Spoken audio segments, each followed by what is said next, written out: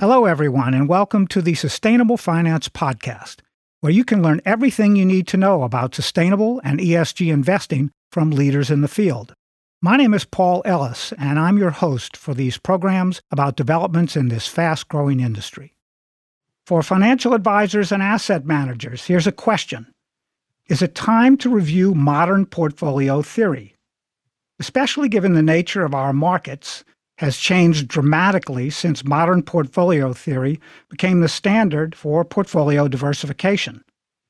And what about possible policy initiatives like the ESG disclosure requirements from the SEC and the EU and how they could affect global markets? My guest today spends his time figuring out the answers to these questions. Matt Orsagh is the Director of Capital Markets Policy at the CFA Institute. And we're going to talk about how these issues could affect the CFA certification and education platform. Hello, Matt, and welcome to the Sustainable Finance Podcast. Thanks, and thanks for having me. It's a pleasure to be here. Great. So, Matt, in March of 2021, the CFA Institute launched the first global certificate in ESG investing with the intention of setting the standard that enables investment practitioners to analyze and integrate ESG factors into their daily practice. How's that going? And just as importantly, what should advisors and asset managers be on the lookout for in this certification program during 2022? Sure. I'll back up a little bit. This ESG certification started a couple years back with our UK society, the CFA Institute. For those who don't know the inner workings of what we do, is I'm part of the global CFA Institute. I work for the CFA Institute. And then you pass your exam and you get your charter and you join a local society. I see. The New York Society is probably the biggest in the world, not surprisingly, and London and Hong Kong and Toronto and Boston and other financial centers around the world all have thousands of charter holders who are members of those societies. And this effort started in our UK society, which is, kind of seen as kind of an affiliate, if you will, of CFA Institute, but they do their own thing. And they started out and did this program. And it was quite successful. It started off just for members in the UK. Then it was they thought, well, we should expand this into Europe, and then it went global. And they decided that we had a little bit more reach and resources, we being larger CFA Institute, to help promote and get this out globally. I think the official transition, we're speaking in September 2021, the official transition from the UK running it to the CFA Institute running it was over this summer in 2021. So now it's something that the CFA Institute is running. I am not part of the rollout of the program or the marketing or controlling the program or running the program, but they did make the mistake of having me review it before it came out to see if it was up to snuff, I guess. And I've had the misfortune of going through a number of these ESG certifications over the years, and most of them are pretty good. They do different things. SASB has one that looks more at you're using the SASB standards. There's a number of different free ones out there as well. And they had me review this last year when they're looking for CFA Institute to take it over. And you may take this with a grain of salt because I work for CFA Institute, but it's quite good. It's one of the best ones I've seen out there. It's very thorough. You go through it, and for those who have been punished by taking the CFA exams over the years, it's similar to the rigor of a CFA exam, but concentrating just on ESG. It gives you a very broad understanding of all things ESG, and as that is a fast changing landscape, it will be evolving over the years, and probably quite faster than the CFA exam at large does, just because a lot of that stuff doesn't change. The bootstrapping of a bond, hasn't changed for 100 years or so. But this, all things ESG are evolving. So I think from what I've seen, it's been quite useful to a lot of professionals who want to demonstrate their knowledge on ESG. I think there's been a lot of demand for especially younger folks who in the industry who are looking to demonstrate their bona fides, if you will, but I probably pronounced that wrong, bona fides, of their ESG knowledge. I've been doing ESG work for about 20 years or so, and among my compatriots who are have gray hairs just like me, I don't see a lot of those folks getting the certificate, but I see uptake a lot more from the younger generations, and that makes sense. So I think it's a quite a good product. It does take a bit of dedication and rigor. So know what you're getting into before you get into it. But I think it's a good resource, one of many good resources that are out there around ESG education. Well, thanks very much for that explanation, Matt. And it's interesting that you say that the younger generation of CFA certificants, I suppose, are more interested in this type of speciality related to ESG investing. And that really brings up nicely the next question that I have for you. In addition to your other responsibilities, you produce and host a CFA-sponsored podcast. It's called The Sustainability Story, and you recently featured a conversation with John Lukomnik. Is that how he pronounces his name? That's right, John Lukomnik. The co-author of the book, Moving Beyond Modern Portfolio Theory, Investing That Matters. I mentioned this at the top of the program. In that dialogue, you explored with John how one of the major pillars of modern investing and finance, modern portfolio theory, may need to evolve to better take into account the rise of ESG integration and sustainable investing. So if you would, please share a key insight from the dialogue with John that CFA certificates should consider in their daily practice, in addition, of course, to, well, you should get John's book and read it. Yeah, there's many avenues to get that information. Probably reading the book is probably the most thorough. We did a blog summarizing it. We had a kind of conversation with he and his co-author, Jim Hawley, in the spring. And as you said, he was our first guest on the Sustainability Story podcast that came out a couple months ago. I think we're 5 episodes in, so we have quite a bit of time to catch up to you. To do that. I'm going to try and stay ahead of you, Matt. If we stay on the air, so to speak, that long, if they let me keep doing it.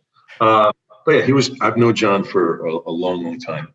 And I thought he would make a great first guest because they had just come out with the book, and the title says it all. It kind of challenges modern portfolio theory. MTP's key tool, diversification, works best on more idiosyncratic risk that you can diversify away. But MPT says you can't diversify away systemic risk. And that's a lot of the conversation that's going around the ESG world today. I would also invite people to look at the work of the group, the Investment Integration Project, TIIP. And they actually came out with it's kind of a companion book. They didn't plan it this way, but I think the two books work together. 21st Century Investing that came out by Steve Leidenberg and Bill Burkhardt. Because they speak about, and John and Jim Hawley talk about in their book, how a lot of discussion around ESG integration and ESG investing these days is about tackling those systemic issues. Whether it's in the systems that we operate in, whether it's the markets themselves or climate or biodiversity or what have you. More investors are looking at, how do my investments impact the systems I invest in and the companies I invest in, and not just the other way around. And that gets into the question or the issue of double materiality that is coming up more and more in ESG conversations these days. The analysis we've been doing for decades is how does the environment impact the companies in which I invest? Coca-Cola needs water to make its beverages, for example. But the double materiality is looking at the other arrow going the other way. How do companies impact the systems in which I live and operate, whether that's a governmental system, health system, climate systems, so forth. And you can see more, take the issue of climate change and more investors be more active. Engine number one getting board seats at ExxonMobil recently, for example, to push companies to change how they impact those systems. And so, the book challenges the notion that you can't really address those systemic risks. You can. You generally have to be a very large investor or a very determined investor to address those systemic risks. And the E and the S and the G of ESG are looking at how, whether it's climate or human capital or a governance issue, how investors are looking at and addressing those systemic risks and so systemic issues in their investments. And a lot of that is through things like engaging with companies. So engagement is one of the primary tools then for the systemic investor. Could you give us our listeners an idea of a system that would be a part of? You mentioned climate, but are there other types of systems that are much broader than just the companies that people invest in those systems through? How does that reach beyond the companies themselves? Well, you can think of the healthcare system, for example, and investing in how investing in tobacco companies impacts that, right? You have the idea of investing in a tobacco company or a cigarette company. As an investor, you can profit from that in the revenue of the company. But that's product impacts adversely and has negative externalities on the healthcare system, the health system, globally and in your country, right? And so as looking at that from a systemic systems point of view, and that one issue, health, take a healthcare system, there's many other issues that you'd have to look at than just that, but that's just taking one, for example. How does efforts to curb smoking impact healthcare systems? I look back to I was a young whippersnapper who was just out of business school and moved to New York City in 1999, 2000. And that's when there was still, remember these days, smoking in bars, smoking in restaurants. Yes. And I remember growing up, as a kid and teenager, a lot of people around me, not everyone, but a lot of people smoked. And I remember right after I moved to New York, was it? I think it was Bloomberg when he first came in. Put forth the rule, and other cities were doing it, not allowing smoking in public places, right? Not allowing smoking in bars or public places or restaurants, and it was people were up in arms at the time. A lot of people. I wasn't, because it was nice coming home and not having to wash your clothes, coming home from the bar or the restaurant or anywhere really. And just think about where we are today and how culture has changed around just that one issue of smoking and how smoking rates have dropped and the health implications of that on the positive side of things. And so that's one issue, or that's one system, right? And just one piece of one system. Climate is another one, and carbon dioxide is the main thing we look at today. But there's also methane and nitrous oxide and other things that contribute to that. You can go larger than climate and look at biodiversity. Look at issues of, and they're all interrelated. Climate change is related to water and the water cycle. It's related to food production and fisheries and all these kinds of things. And the investments we make, especially the large investments we make, have impacts on those things. And so take any large system and you can break down, and of course, John, Jim, and then Steve and Bill would probably describe this much more eloquently than I can. But those systems, you can break down those systems and look at what are the inputs to them from you as an investor and how you impact them, not just the other way around. That's great. Matt, I like the example that you use because it leads into my next question for you. Michael Bloomberg created that kind of a regulatory or policy infrastructure for New York City, which I think ended up, I don't know if he was the first one, but it ended up being implemented all over the country. And today, government regulatory and policy environments regarding ESG investment integration are, to say the least, in flux globally and especially in the U.S. and the EU just now. How flexible does the CFA Institute education platform need to be today as the standard setter for professional excellence and credentials in practice when you're incorporating all of these regulatory and policy infrastructures? Right. That's a big challenge for our curriculum team. And I like to, when I'm speaking at a conference or in public, I often apologize to anyone in the crowd who's had to go through the CFA exam, and then say, I'm not responsible. I didn't make the exams. I had to take them. But I know the people who do, so I can threaten them on your behalf if you want. But it's just a huge undertaking putting together the curriculum.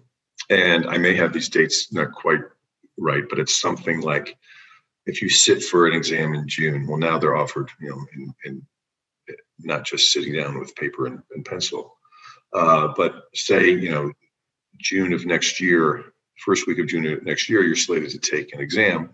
That exam was finalized probably about 18 months before you took that exam, right? Because it has to go through, lots of checks to make sure everything's correct. And then you get through the production, the printing of the exams. Again, a lot of that's digital now. And then distribution, and again, a lot of it's digital now.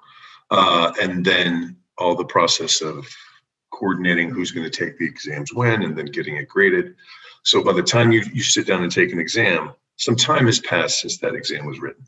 And the example I gave before, that question you get on bootstrapping a bond isn't going to change. But some information about ESG or governance may change, may evolve in that time frame. So our curriculum people try to keep as up to date as possible, but you're going to have some lag in what's current when the exam was put to bed, so to speak, and when you're taking the exam.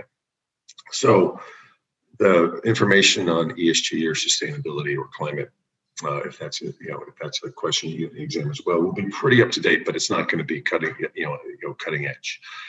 And it's going to be the same with the ESG exam.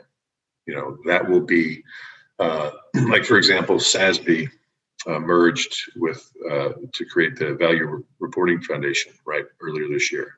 Well, if that exam had a reference, and I don't know, I haven't looked at the exam, but if there was a reference to SASB that was written, 18 months before that, the exam was taken, then it's going to be, that reference is going to be slightly out of date. But it's very, as much as up to date as it can be. And especially with things like ESG and cryptocurrency and other issues like that are fast evolving, we try to make sure we're up to date with things like the podcast we do, with things like webinars we do. I wrote a report last year on climate change investing, and climate change analysis in the investment process. And we're adding case studies to that each year as kind of the continuing education. And one just came out today, and we'll be doing a webinar on it later this week as kind of continuing education to make sure we're always trying to update things so we can be as current as we can. Good. And Matt, we have a few more minutes left in today's program, and I'd like to ask you two more questions. One, the first is, in our prep conversation for today's program, you mentioned that investors and their advisors need to be careful about explicit and implicit overpromising related to ESG investment integration. Can you give us an example of each type of pitfall in this area? Yeah, we could talk about this for hours, and I think I almost did last time when we were in our prep conversation. I have to apologize for how thrown down on about that. But I think that that's a big issue, is the greenwashing around ESG products. And I say implicit and explicit because sometimes it's, a product, ESG is hot right now in the investing world.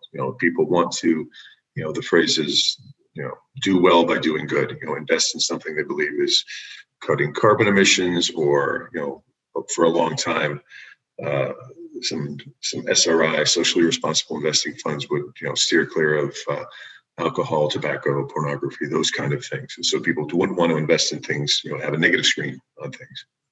And so ESG has become quite popular in the past couple of years, and there's not much regulation around what needs to be in a fund if you call something sustainable or ESG. Now that's changing. The European Union is putting out regulation around that. The CFA Institute is putting out a voluntary standard that I think is supposed to be finalized. The final draft of it, I think, is coming out next month. But it's still a little bit of the Wild West with products out there. So, whether it's grandma buying an ESG fund, or it's, the biggest investors in the world hiring a portfolio manager, the advertising around what is green, what is not, isn't always the best. And a fund that maybe underperformed last year, maybe just renamed ESG this year, and then all of a sudden it gets a lot more people buying it. And so it's a buyer beware situation a lot of the times. Kind of the old adage from the 80s, from the nuclear disarmament talks: trust but verify. Do your homework on. You may have to read that damn prospectus that no one reads from your fund to make sure you really understand what you're investing in. And I think the first step for everyone is, what do you want to invest in?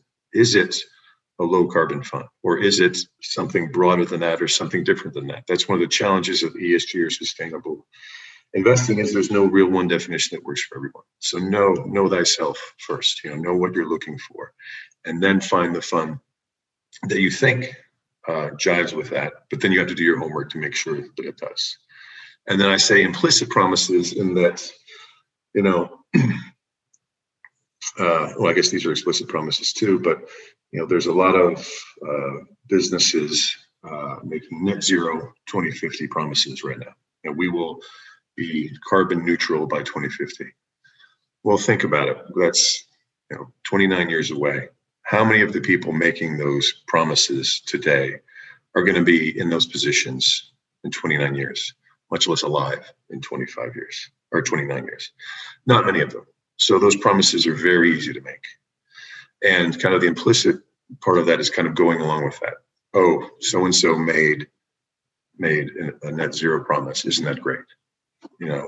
Well, there needs to be a little bit of something behind that. How are you getting to net zero by 2050? Whether you're a utility or a bank or a software company or a beverage company or whatever it may be. I've seen a lot of talk recently in the Northeast Societies at CFA Institute, had an event last month on the issue of plastics. Plastics is another environmental issue that's big. I was reading a report last week, and there was a very depressing graphic about the shelf life of all these plastics that we use, and it gets into thousands of years in a lot of these things. And so that's another thing. I've seen more and more companies saying they're moving away from plastic, and so make sure what the promise is, an issue like plastics or climate, or the products that say they're an ESG fund or an ESG ETF. Make sure that they're walking the walk as well as talking the talk. Okay. So, Matt, we've got about 90 seconds left in today's program.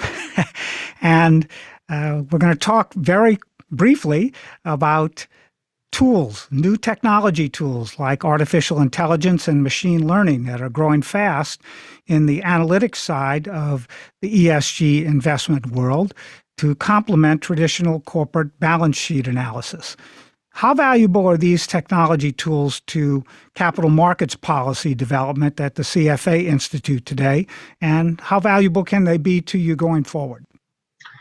I think, like any tool, I think it's good we only have a minute left, because I think this is a very succinct answer, unlike my other answers, is that, it depends on the input you put into them.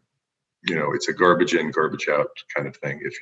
They can be fantastic tools if you have good information. And that's a big issue in the ESG world right now, is the data. It's interesting that the SEC and the IFRS Foundation are both supposed to come out with guidance on disclosures in the coming month or two before COP26, not surprisingly. And we'll see if those disclosures help things. But like anything, it's the information you put into a tool, the work you put into a tool, that makes it useful or not necessarily the tool itself, but they can be very powerful tools. Great. So Matt, how can our listeners get in touch with you or other parts of the CFA Institute to find out more about what you're doing in the capital markets policy area, as well as about certification for a CFA? And are there websites and places that they can reach out to? Sure. I'm very Googleable. I'm the only Matt Orsagh on earth as far as I know. So I can't hide from you if you're looking for me.